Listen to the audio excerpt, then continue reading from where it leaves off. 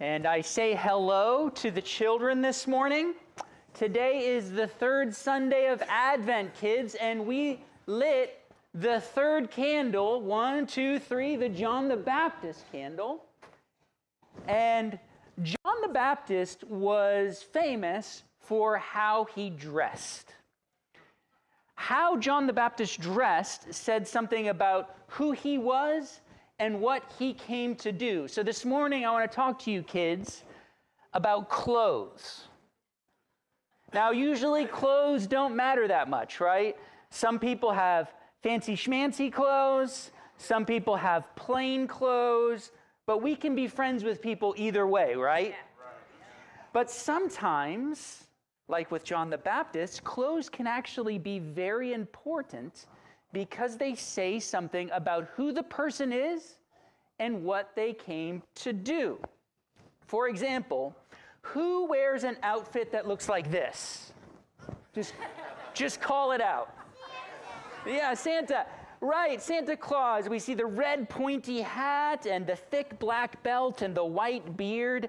And if we see someone wearing an outfit like this, what do we assume that they came to do? Just call it out. Yeah. Give us presents, hop down chimneys, pass out candy canes, eat up all your cookies. So that tells us something about who he is and what he came to do. Okay, next picture. Who wears an outfit that looks like this? Right, Spider-Man. And what does he usually come to do? He comes to save the day. That's it.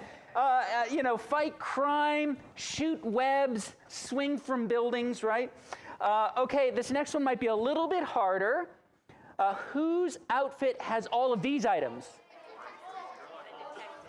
A detective, and specifically, yeah, we heard Sherlock Holmes. That's right. And what does Sherlock Holmes come to do? Solve mysteries. That's right.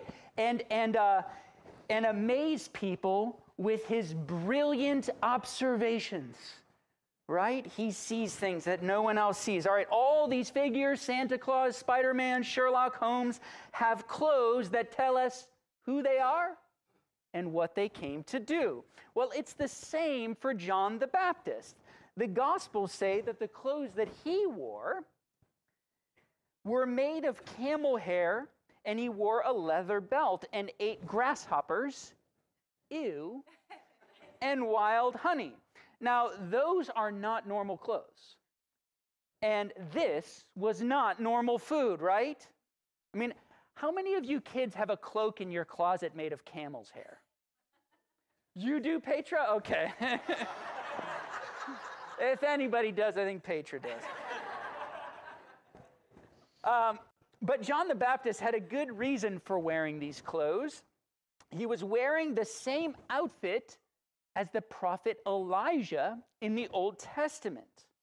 Okay, Elijah dressed like this, so when people saw John the Baptist, they thought of Elijah. Just like if people saw you wearing that Spider-Man costume from a minute ago, they would assume that you're trying to be Spider-Man. And the reason why John the Baptist wanted everyone to think of Elijah when he came is because all of God's people knew that once they saw Elijah had come, that the Messiah was just on the way. Everyone believed this because of a promise that God had made in Malachi chapter 4, verse 5. Let's read this together, kids. All right, do you see this?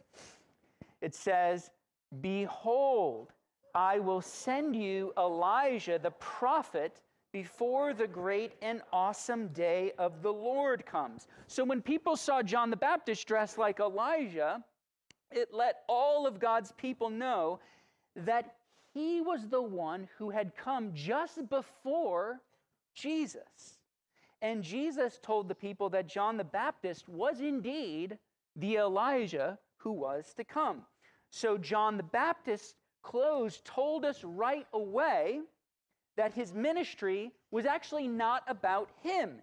It was about the one who was to come, right? And John the Baptist's ministry was all about pointing at Jesus. So John, he was like the prophet Elijah, but Jesus was the Messiah. John was like the best man in a wedding, or a groomsman, although groomsmen don't usually dress with camel hair, right? But Jesus was the bridegroom himself. So the next time you see a picture of John the Baptist in a museum or in a book, and you see his weird outfit, remember it tells you something about who he is.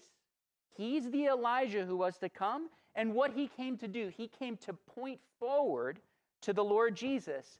And I just want to say one last thing for you kids, and then I would like to say a prayer for you this morning, which is that I love you kids very much, and I'm going to miss you when I'm gone. And I want to tell you that me and Carissa and Avila and Nora and our little son are going to be praying for you, and we want you to pray for us too, okay?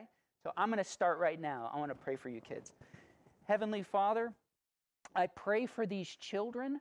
I pray that your Holy Spirit would stir up a spirit within them like John the Baptist, that their lives would point others to the Lord Jesus Christ, the King of Kings, the true Messiah, the bridegroom. Amen.